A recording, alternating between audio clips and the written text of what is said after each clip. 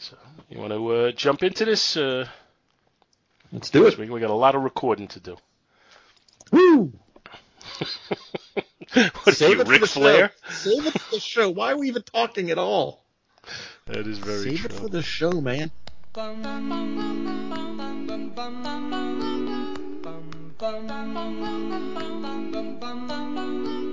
Mr. Sandman, bring me a dream.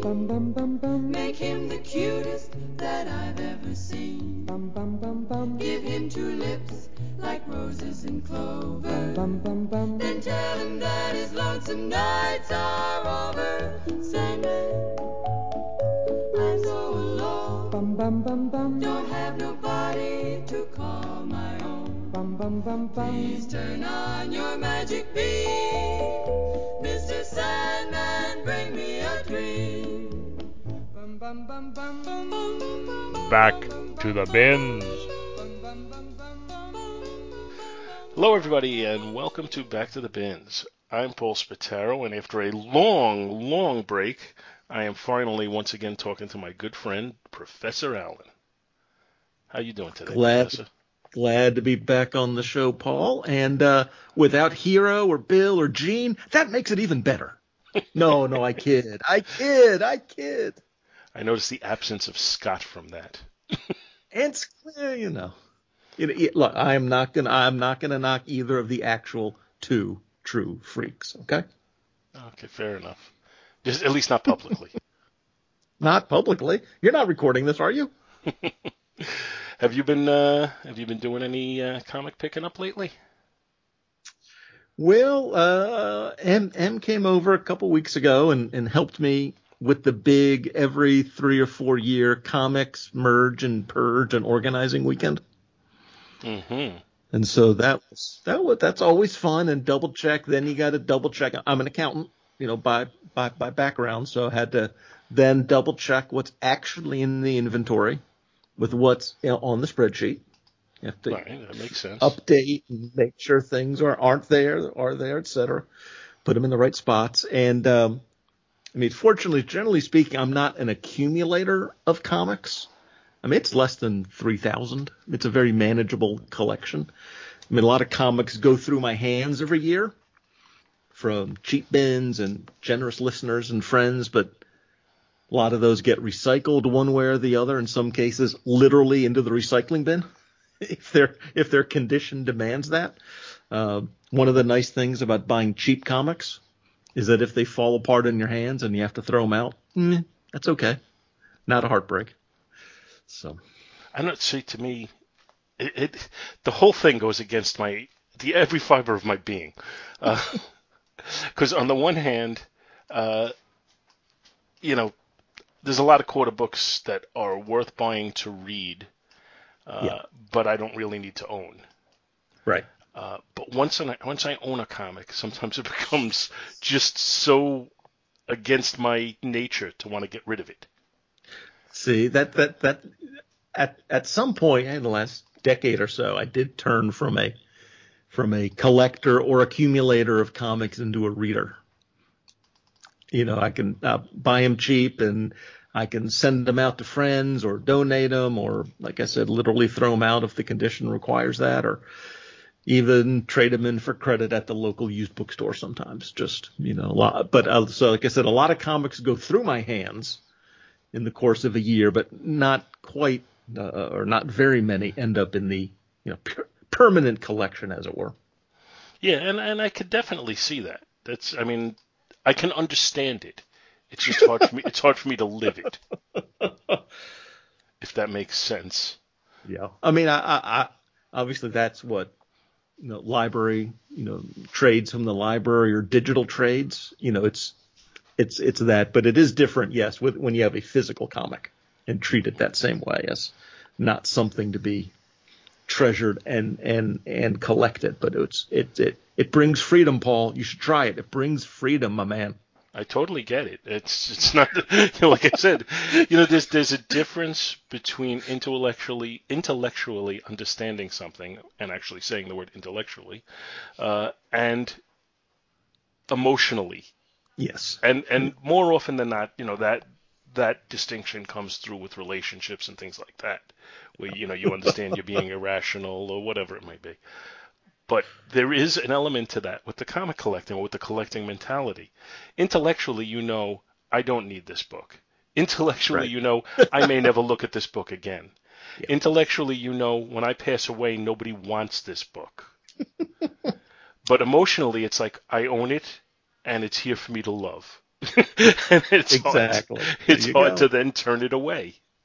But that is one of the interesting things about every 4 or 5 years going through the collection again. Ours is not so large. I mean, it's a manageable feat to go through the boxes and flip through every comic we have, compare it to the list and all that. And you look at these and I bought this 30 years ago. I may have read it then. I'm not sure. Do I really still need to have it? And unfortunately, often the answer is yes. Like, I've owned this 30 years. It has been on the Excel spreadsheet since it was a Lotus 123 spreadsheet. That's a shout out to the old people in the audience, otherwise known as the audience. And I've had this book 35 years. I'm not giving it up now. So I do have that irrational emotional tie to some of those comics too. Yeah, I did go through, and I've talked about it on the show before. I was probably around 10,000 comics in my collection. And I guess maybe it's probably close to 2 years that it's been undergoing, or maybe somewhere around there, I would just guess. But I did a great purge to try and just more based on just the lack of space to store them, Right. and the lack of wanting long boxes as I start creeping into my elder years, not wanting to have to lift long boxes, instead wanting to keep things Yeah. in short boxes. Right. So I purged a great number of books, mostly getting rid of everything like, say, post 1986. Right. And not everything from that era, but a lot. I only Right. kept a handful of things after that time. And I do still retain a handful of them, but again, that's a small minority of it. And Right. I've probably cut my collection down to about 6,000. Nice. And in the new house, I have a really nice closet where I keep them. So storage has become Right. Perfect. perfect. And the closet's really the perfect size for what I have. And it still leaves me, because I still do collect mostly, like, 95% silver and bronze age books. That's it. Right. Not much that I'm going to find in the quarter bin, really. Right. Exactly. I'm happy to find them in the $2 and $3 bins usually. Right. Right. But I'm still not. I'm still not one to splurge on really expensive books. Just the same, occasionally, I'm just trying to like, think about it. I was closing out my collection of the Defenders, and I didn't Right. have it. I didn't have a copy of #1, which I used to have, and for some reason I didn't have anymore. And I couldn't even tell you why I didn't have it anymore. But I think I spent $15 for that, Right. which is still by value, I think, a real bargain. Right. But it is, for me, an extravagant purchase. Right. Sure. Because I'm not quite as married to the quarter bin as you, but I am probably, I could probably compete with you on frugality of collecting. Yes. Well, the nice thing is, around here we've got we're recording this a couple weeks before Free Comic Book Day, and what my LCS does to sort of make space, the space they use to display the free comic books, are currently have the discount bins sitting on top of those tables, which are normally at this point these days normally dollar books. But in the weeks leading up to Free Comic Book Day, last week they were 75 cents. And this week they'll be 50 cents. And I imagine next week they'll be 3 for $1 or a quarter. And then the week before, leading up to Free Comic Book Day, they'll be a quarter or a dime, depending how cheap they go. Is it Free And, Comic Book Day, or is it Professor Allen Day? I really appreciate making a national holiday for this. Yeah, I guess kind. there is still reason to go early if you're so inclined, because the books that are truly collectible Right. might be gone from the bins by the time they're marked down to a quarter. Right. So But I guess that's the incentive to go earlier. I did happen to be in the store last week, I guess it was, when they were 75 cents and grabbed a few, but I'm going to wait at this point until they're 25 or a dime or whatever they end up with the week before and see what I can find, because at that point, I mean, one of my favorite things is if the either quarter bins or even sometimes they get marked down to a dime there or in other places, is flipping through comics for a dime and saying, nope, you're not worth it. You're not worth it. You're not worth it. Because, Paul, I still have standards, okay? Just to elaborate on that a little, and I'm not going to give the circumstances or whatever, but there was a point where I was not taking in books and stories that I wasn't paying for. Mm-hmm. And I said, you know what? There's something wrong with the industry when free is too much to pay. Yep. Just by way of a teaser, when we're done with this today, we're going to record an episode of the Quarter Bin podcast. As is my wont, I appear on the Quarter Bin podcast for all of the anniversary type episodes, and episode 175 is coming up. Mm-hmm. And for whatever reason, those photos I have of Professor Allen have him letting me keep coming back on the show. And we are going to review a book. I'm not going to give any more information than this, but I'm going to say it fits the definition of what I said of worth having, worth reading, and then probably worth not keeping. There you go. But to me, it's almost like the definition of the perfect quarter bin book if you don't have that collector's, right, I need to keep it mentality. If you allow books to be disposable. Yes. Mm-hmm. To spend a quarter for it for the purposes of reading it, that's fine. Mm-hmm. Yeah, I can't see any problem at all with that. It's just having to overcome that. It's like you go to throw it out and it's almost like it's glued to your hand. You just can't let go.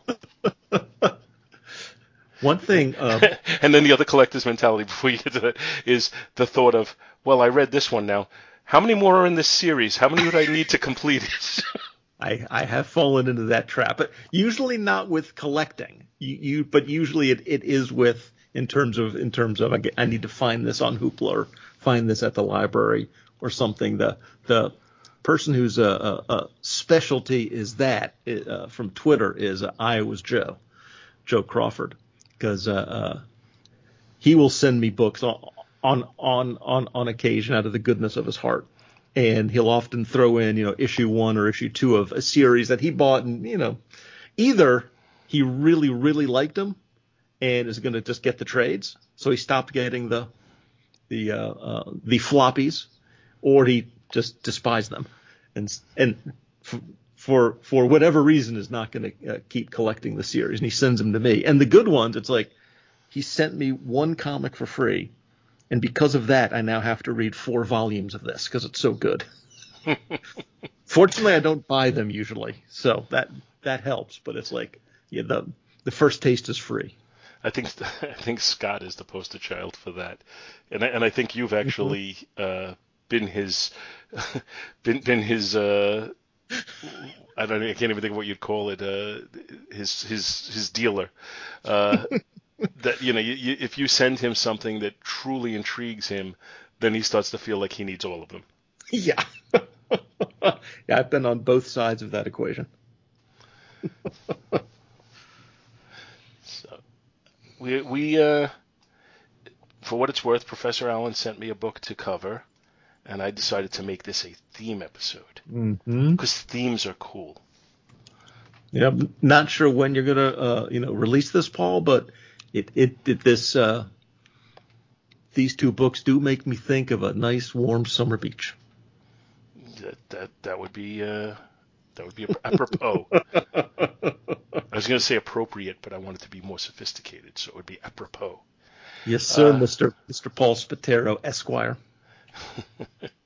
So, as is the wont for a guest, you have the choice. Which book would you like to cover first? Well, since I started this, I will go first. And I went true old, what I think of as back to the bin style for this choice.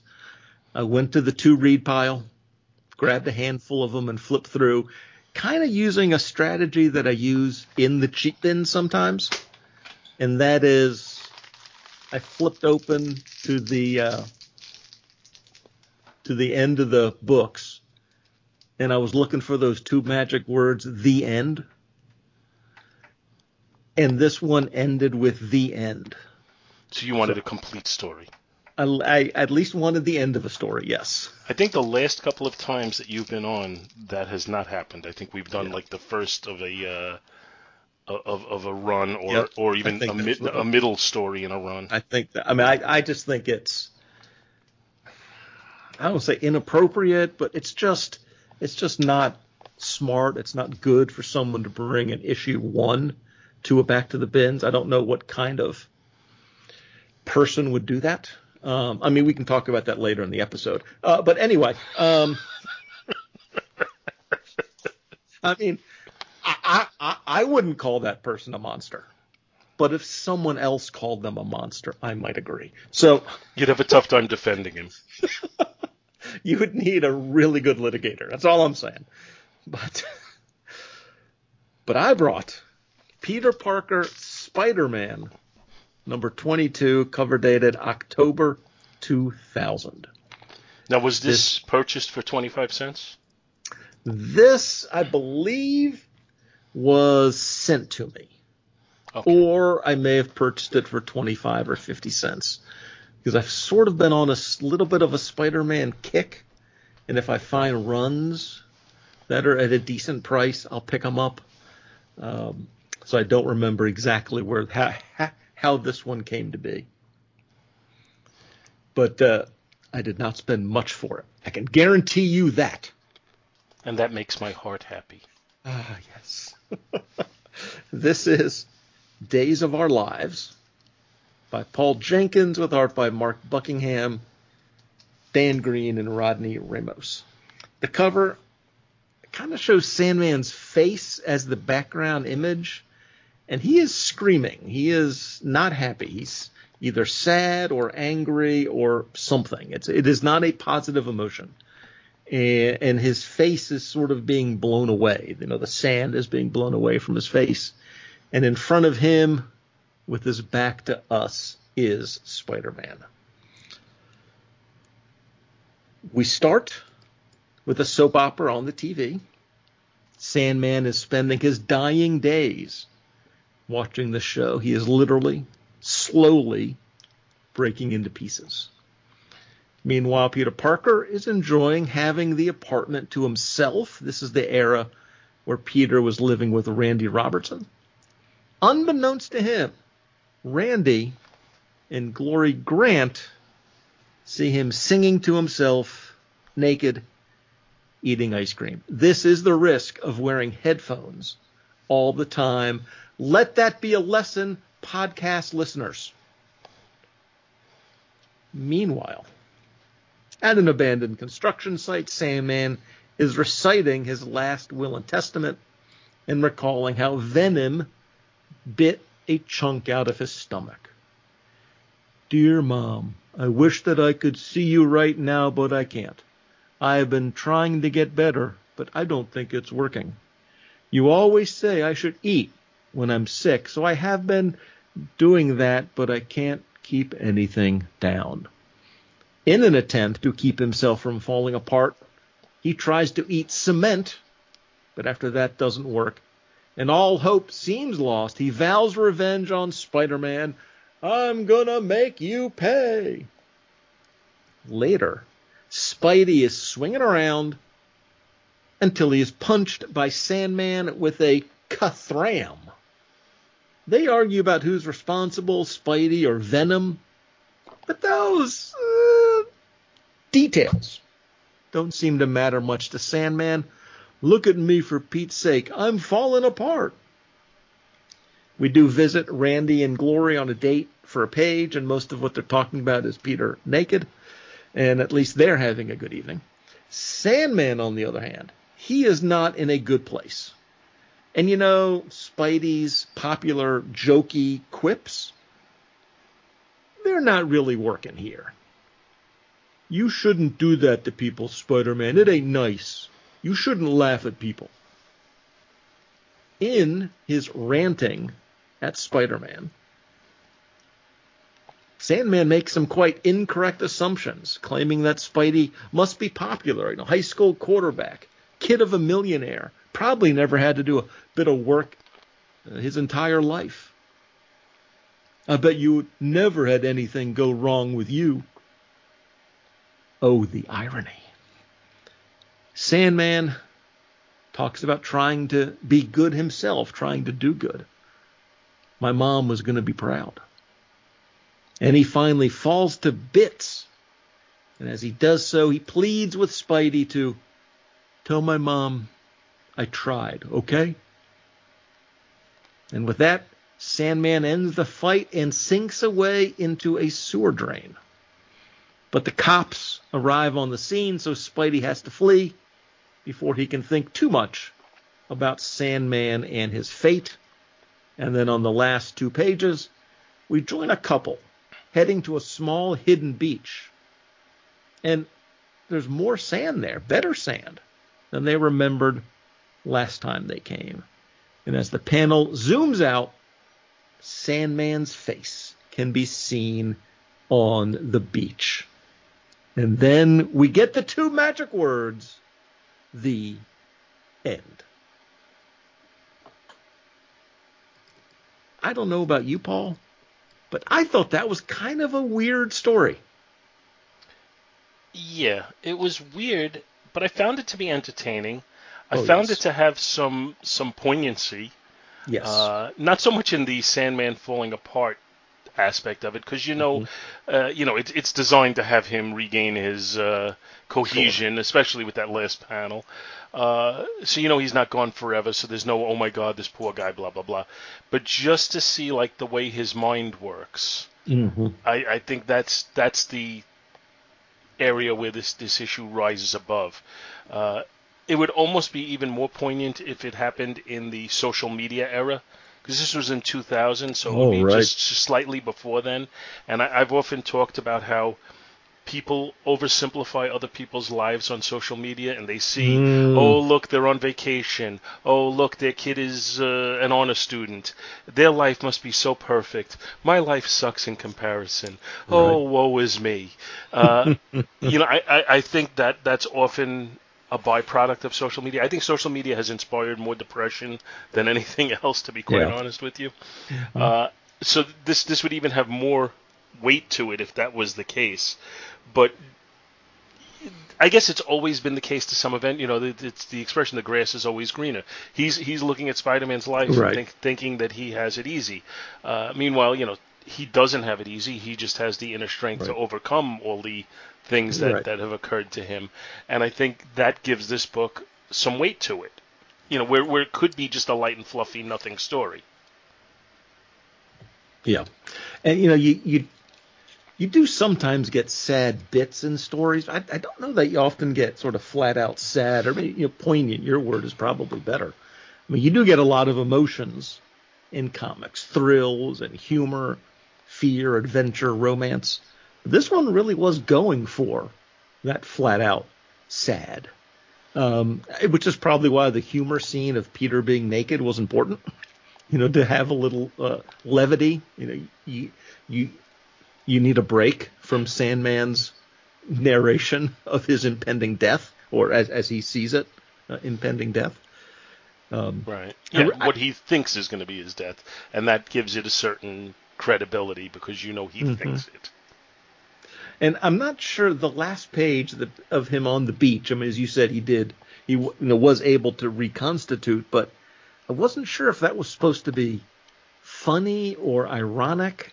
I'm not sure what the last page was really going for. I mean, this couple is gonna pound a beach umbrella and set up a couple chairs or towels on top of Sandman. I'm not sure what that was going for. I think we're going for twofold. I think we're going for funny, because we have, the obviously, big guy with his wife, Right. and he's clearly, to use the scientific term, he's whipped. She's just saying, let's do this. She goes on, and his word balloons are, I know, yes dear, yes dear, and he's carrying, a ton of shit while she's just, walking on her own. He's carrying two lounge chairs plus like a cooler and I don't even know if there was something else there. Yeah, there is something else. I don't even know what it is. So I think we're going for some humor there. I think the image inspires a little humor, just seeing the way they have Sandman's face on there. But then on the other level, I think it's also saying, let's not take this overly seriously. He's not really gone. Right. True. And I've heard comic book creators talk, and sometimes one of the things they do is that you sort of come up with an image first, and then figure out how to tell a story. I mean, obviously, DC Comics was famous for that with covers. They'd invent a cover and then figure out how to do a story that in some way vaguely ties to that. I wonder if someone came up with the idea of, what if Sandman? What if he's like a beach? And it is a pretty compelling image. I mean, it's pure hypothesis, speculation, but I wonder if someone came up with that ending first.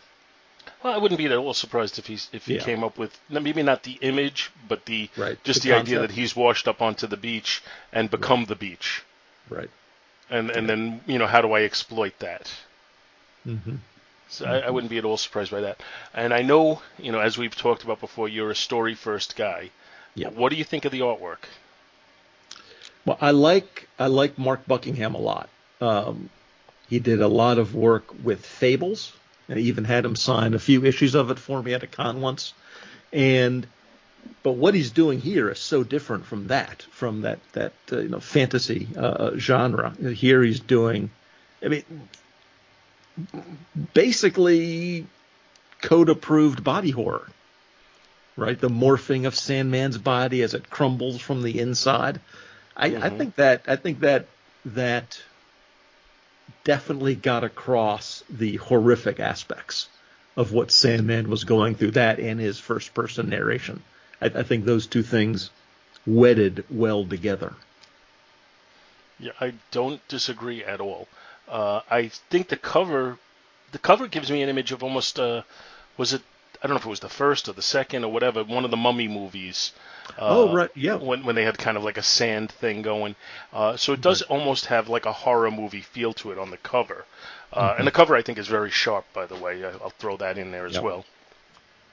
But the interior art on the images that do not include Sandman, they're very clean, and the storytelling is nicely paced. I do think that some of the interior art is a little sparse at times. Like it could be just a slightly more detailed, but other than that, I'm pretty happy with it. The images of the Sandman, however, go in serious contrast to that. They're dark, they're messy, intentionally so. They give me a feeling of almost like the Walking Dead comics. And I think that's intentional, and I think it's well served in this issue because I think it conveys the level of horror of what his body is going through. Right. I'm looking at a couple of these, especially early on while he's watching TV, and it does look distinctly zombie-ish. As the sand, the skin is falling off, half of his face. Falling off or sagging. Yeah, revealing his teeth and his jaws and those sorts of things, and an eye socket. I think that definitely that horrific aspect of it is done really well, and it does contrast. I was not necessarily in love with all of the other art. I mean, it's late 90s, 2000 sort of stylings to it, but in this setting, as you're pointing out, that almost makes the contrast more stark. Now, in that image that you mentioned, there's a splash page of Sandman watching TV, and I totally get that. And we see the back of the TV. Why is it on fire? I'm not sure if he's thrown something at it, if his arm. Yeah, that's a fair question. That's the one distinctly inconsistency that I'm seeing there. That distinctly looks like fire, not like something else. It almost looks like he had the back of the TV, and rather than draw like details on that, he put this to kind of block off the area.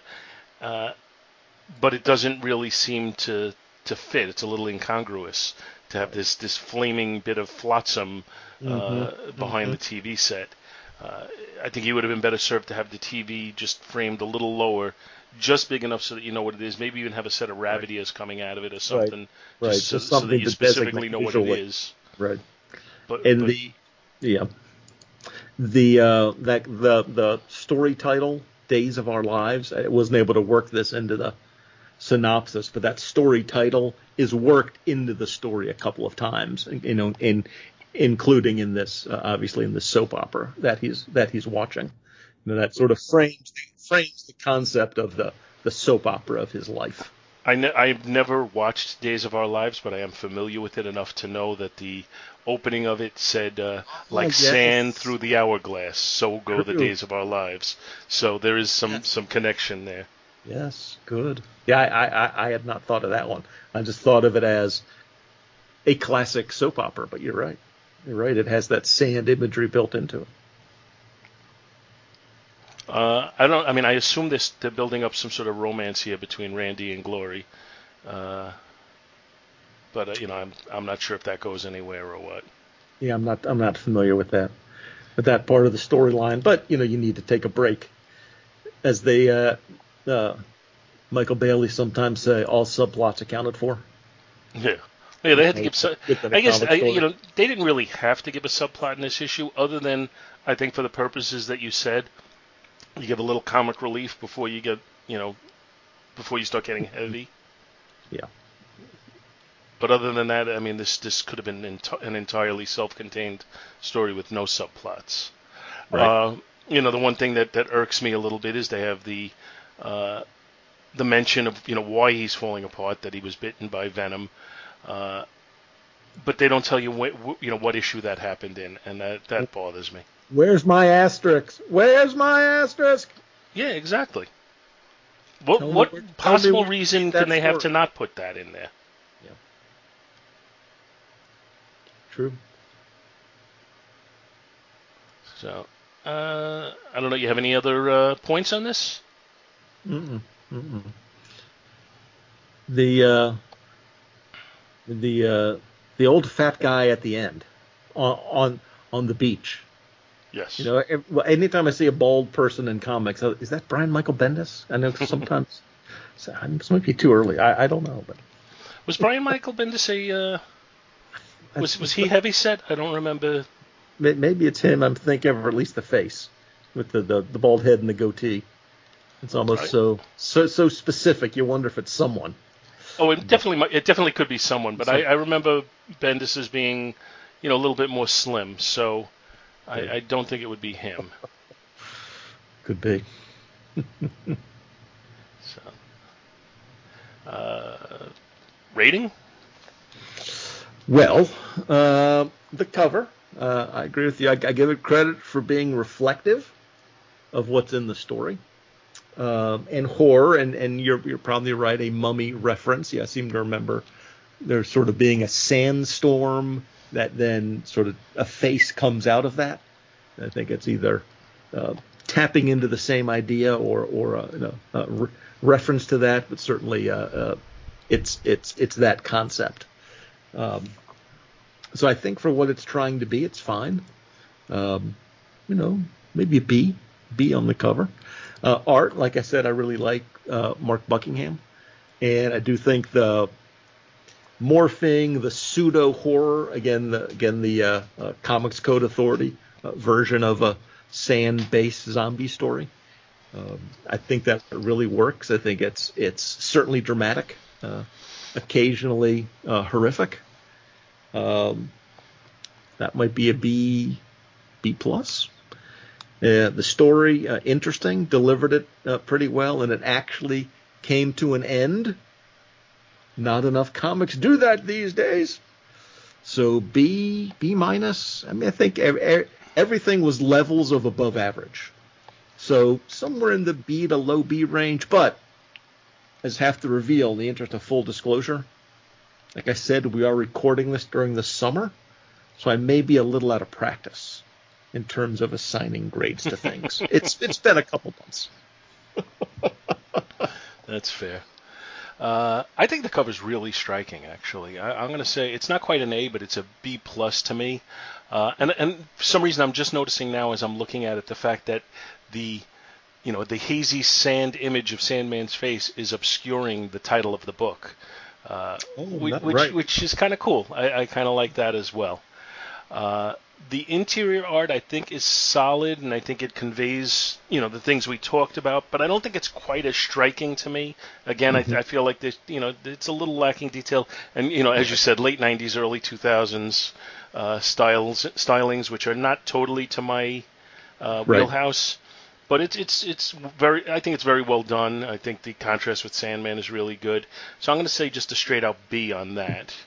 The story probably would be a C plus just for being entertaining, except for the fact that I am seeing the layers of what I think is poignancy. So I'm going to say a B on the story as well. And overall, I'm going to give the book a solid B, bordering on a B plus.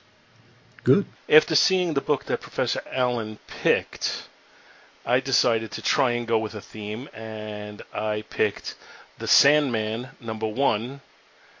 From December of 1974, written by Joe Simon and penciled by Jack Kirby, inked by Mike Royer. And this was a book I had picked up as a kid, and I seem to remember, and it's a vague memory, but I seem to remember really liking it and having my brother say, "That book is stupid." So, it is what it is. It's got an image on the front. Go ahead. And as a guest, Paul's brother. Oh wait, he's not.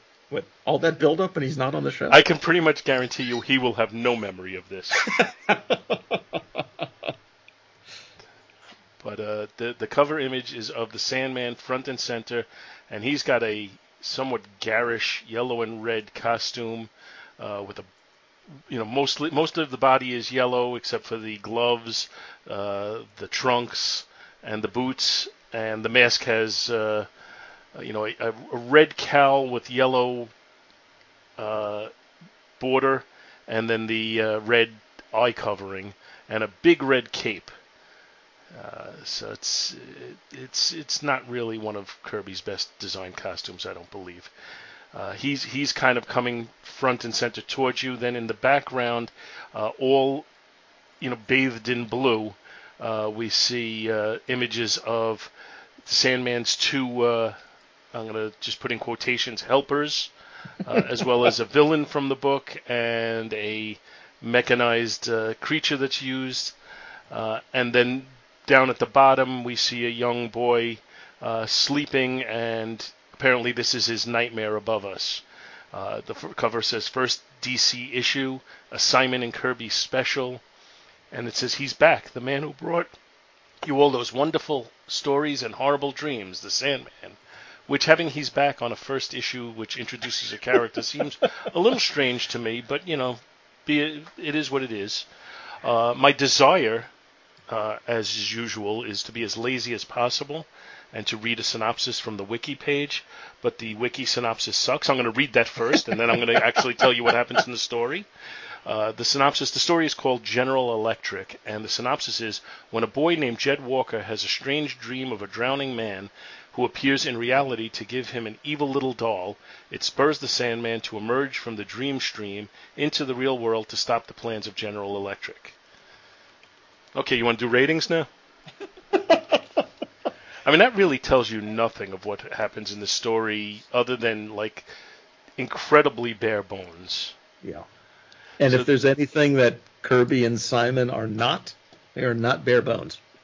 Really.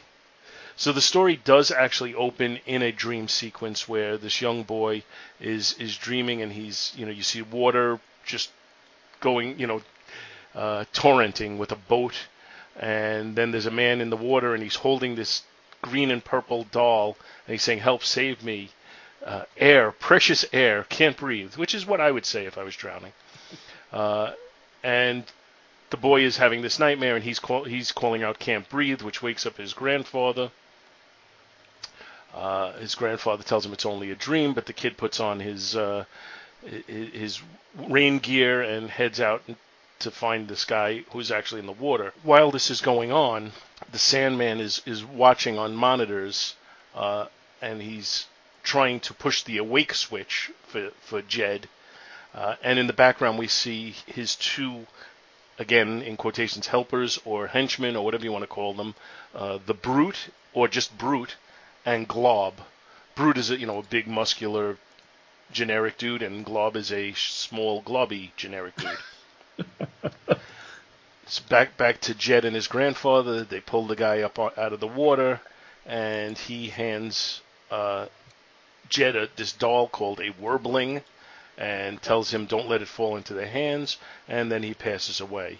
The grandfather thinks the doll is evil, and wants Jed to get rid of it, but Jed wants it, and the grandfather, you almost feel like a Twilight Zone episode, where he's thinking that the doll is mocking him, and you see Jed laying in bed with the doll laying next to him, and it's kind of got a look on its face like like a smug look. And then meanwhile the grandfather, Jed is having a dream of the Warbling chasing after his grandfather, and Jed starts falling from a cliff in the dream, at which point the Sandman has to insert himself into the dream to catch Jed to keep him from being killed.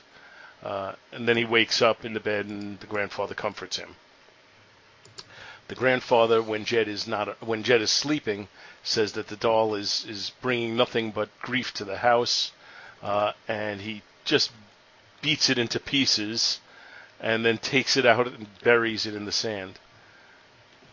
Then we cut to the offices of the evil people who are doing brain experiments, and we have a certain person there, and I'm trying to remember what his name is now. The villain of the piece is called General Electric, who is apparently a Japanese, I should say all this research is apparently in a Japanese forum, and he's somebody who was badly injured in World War II, and they kind of recreated his brain mechanically, so he has a glass dome at the top of his head with a mechanical brain in there, and he's putting together dolls like the Warbling that we already saw, and they end up having to try and restrain him, and he jumps out of the building, and they said, "Don't shoot, the general's head is priceless." And he makes his way out of there. The Warbling that the grandfather buried is starting to be dug up by a dog, who once it sees him goes running off. But this sets off alarms in the Sandman's dream dome, and it's a four-alarm nightmare. Yes. I've had a few of those. Yeah, me too.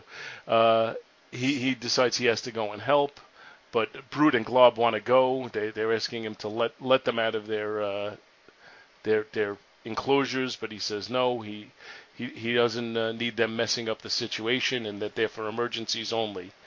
And he ends up going to Cape Kennedy, where there's an earthquake. He helps rescue some people,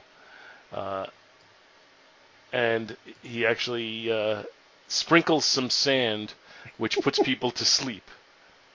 While this is going on, Jed discovers the broken Warbling and is trying to fix it. And at that point, he's accosted by some stereotypical World War II villains in uniform and all, but various different uniforms, so they're probably from different agencies. Sandman comes over and tries to help him, but he gets... I guess he gets hit by a car from behind the way it's drawn. Yeah, with a Jeep. He gets hit from behind. And they have him and Jed now all tied up with General Electric ready to stop them from interfering in his mad plans. And the General Electric is going to use all these dolls to blow the city to eternity. And Sandman starts saying he wishes he had his supersonic whistle to release Brute and Glob, but he's helped out unknowingly by one of the, I guess, Nazi criminals who says, "What's this in the swine's glove? A whistle. What does it sound like, Hans?" It's weird. I never heard sound like it before, or sound like that, except in my dreams. It's making me sleepy. That releases Brute and Glob, who come to the lab and release all sorts of, I guess, nightmare creatures, slugs and caterpillars and rodents and the like. So that then the General Electric doesn't actually see it. But while that's going on, they release the Sandman, and Glob blows the whistle, which actually causes General Electric's head to shatter. And Sandman saves Jed and heads back to the dream area with them, and we're promised stories to come. As I was saying earlier. In 1974, when this came out, when I was 12 years old or 11, almost 12, whatever it may have been, I thought this was pretty cool. And I don't have like a specific recollection of why, but I suspect I might have thought Brute and Glob were really cool, really cool. And just the idea of being able to enter into people's dreams is always, I think, a favorite sci-fi concept that people come up with. It is a theme that has been returned to many, many times. So there's some resonance to that for sure. So, but when I look at it now as an adult, and if we eliminate the nostalgia aspect of it. Mm-hmm. The story is kind of weak. Yeah. The villains are very stereotypical, and I'm going to say stereotypical at best and insulting at worst. Yeah. And the artwork it's later Kirby. It almost feels a little rushed, frankly. I think this is an area where Kirby would have benefited from having a strong inker. You put Joe Sinnott on this to give it that Fantastic Four feeling, and I think it would have been far better than what it is. Like I said, I don't think he did a particularly strong job of creating a costume for the character, which is something he has excelled at the past, especially when you're when you're accepting the comic book tropes of costumes. Right. There's certain costumes that he came up with that I consider to be spectacular that may not translate into live action well. But for the most part, I like most of what he did in early books. For whatever reason, I'm just thinking of the Inhumans a little bit. Like, Black Bolt's costume, I think, is gorgeous. Karnak, not so much. And it's not that Karnak is a bad costume, but again, I don't think it would translate into live action the same way. I mean, this is classic colors, red and yellow, classic, primary colors, superhero colors, but it all looks a little clunky. Somehow. Gloves, and overly simplistic a lot. Yeah. It doesn't feel like there's any part of it that really pops out. Yeah. It's he's got trunks, he's got boots, he's got a helmet, he's got a cape, but all of those are a little perfunctory, a little expected. Yeah. What do you think of the story? Well, you can watch TV shows now, and you can tell if they were filmed before or after COVID. There's certain tells, how close people are sitting, whether they hug.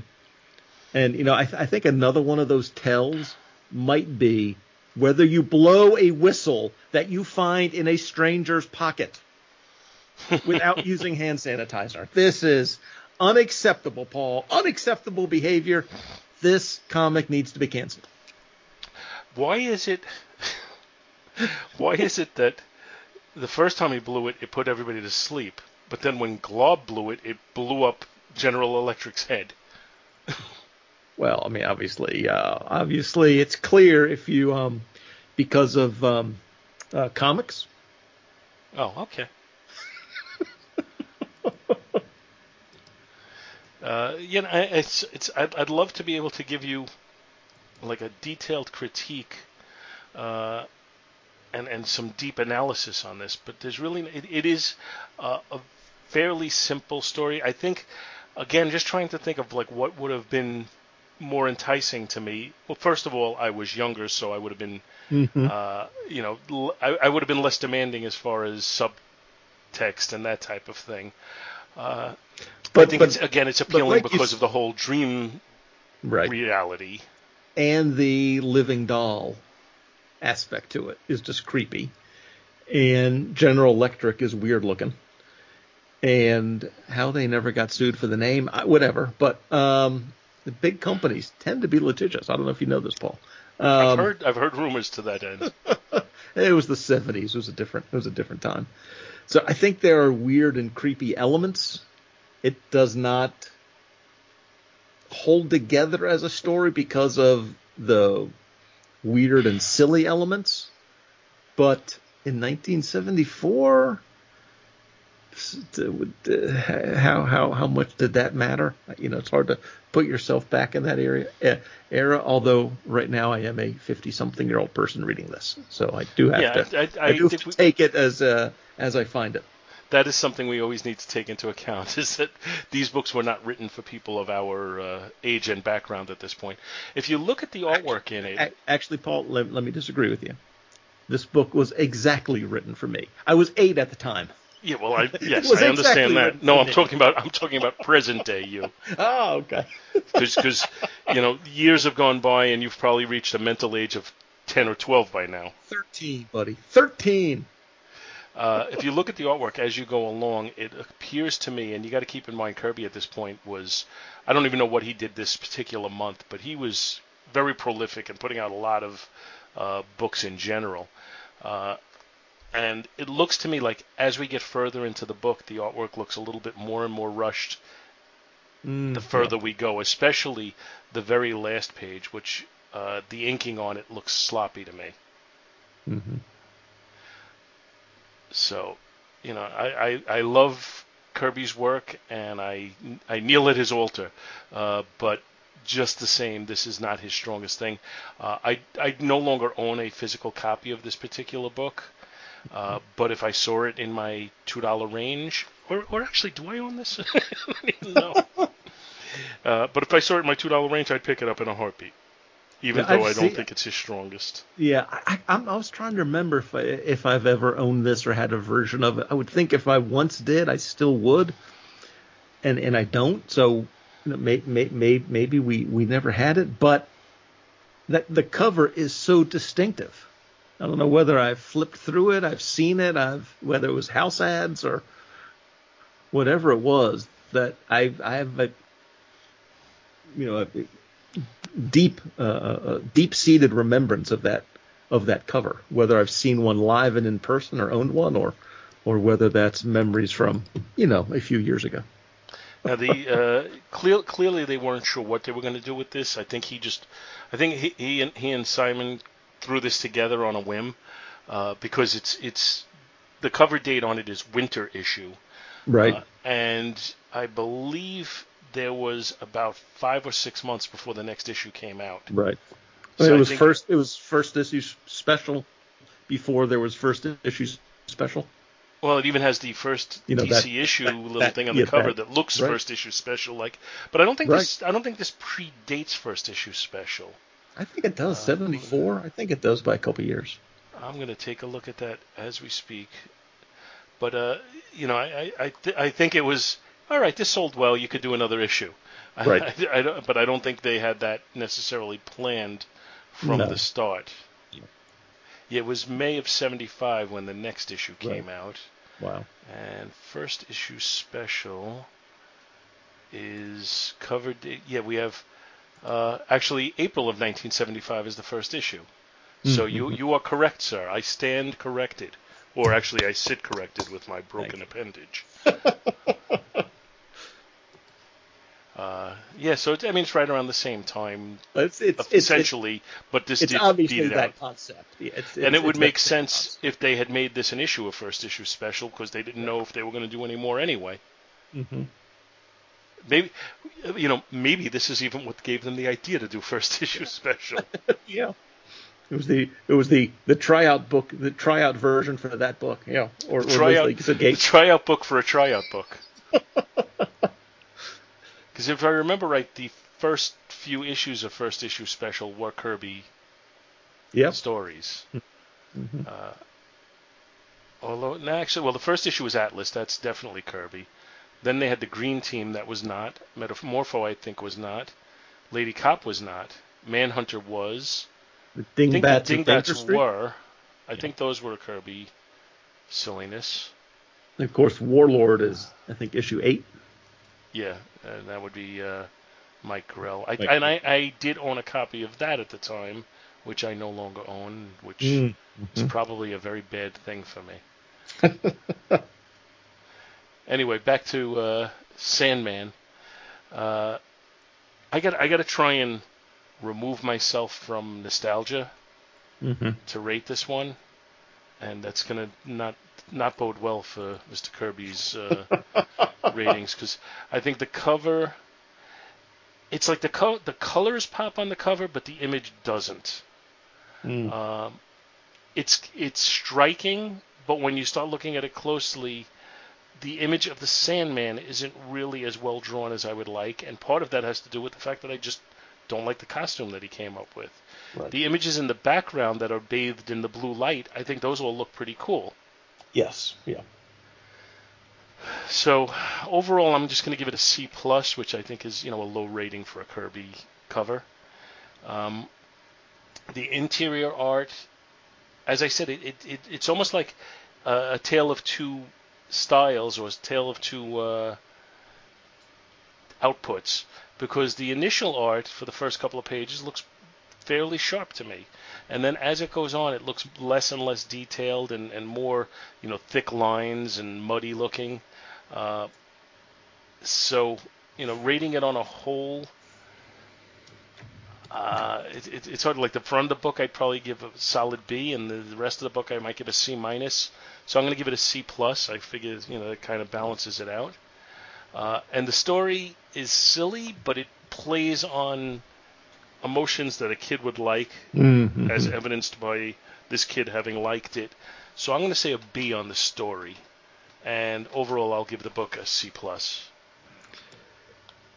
So here's the thing, Paul, and I am tying in my actual job requirements here. There are times you're grading papers, you read 2 papers, one of them's better than the other, and then you have to go through and try to figure out why.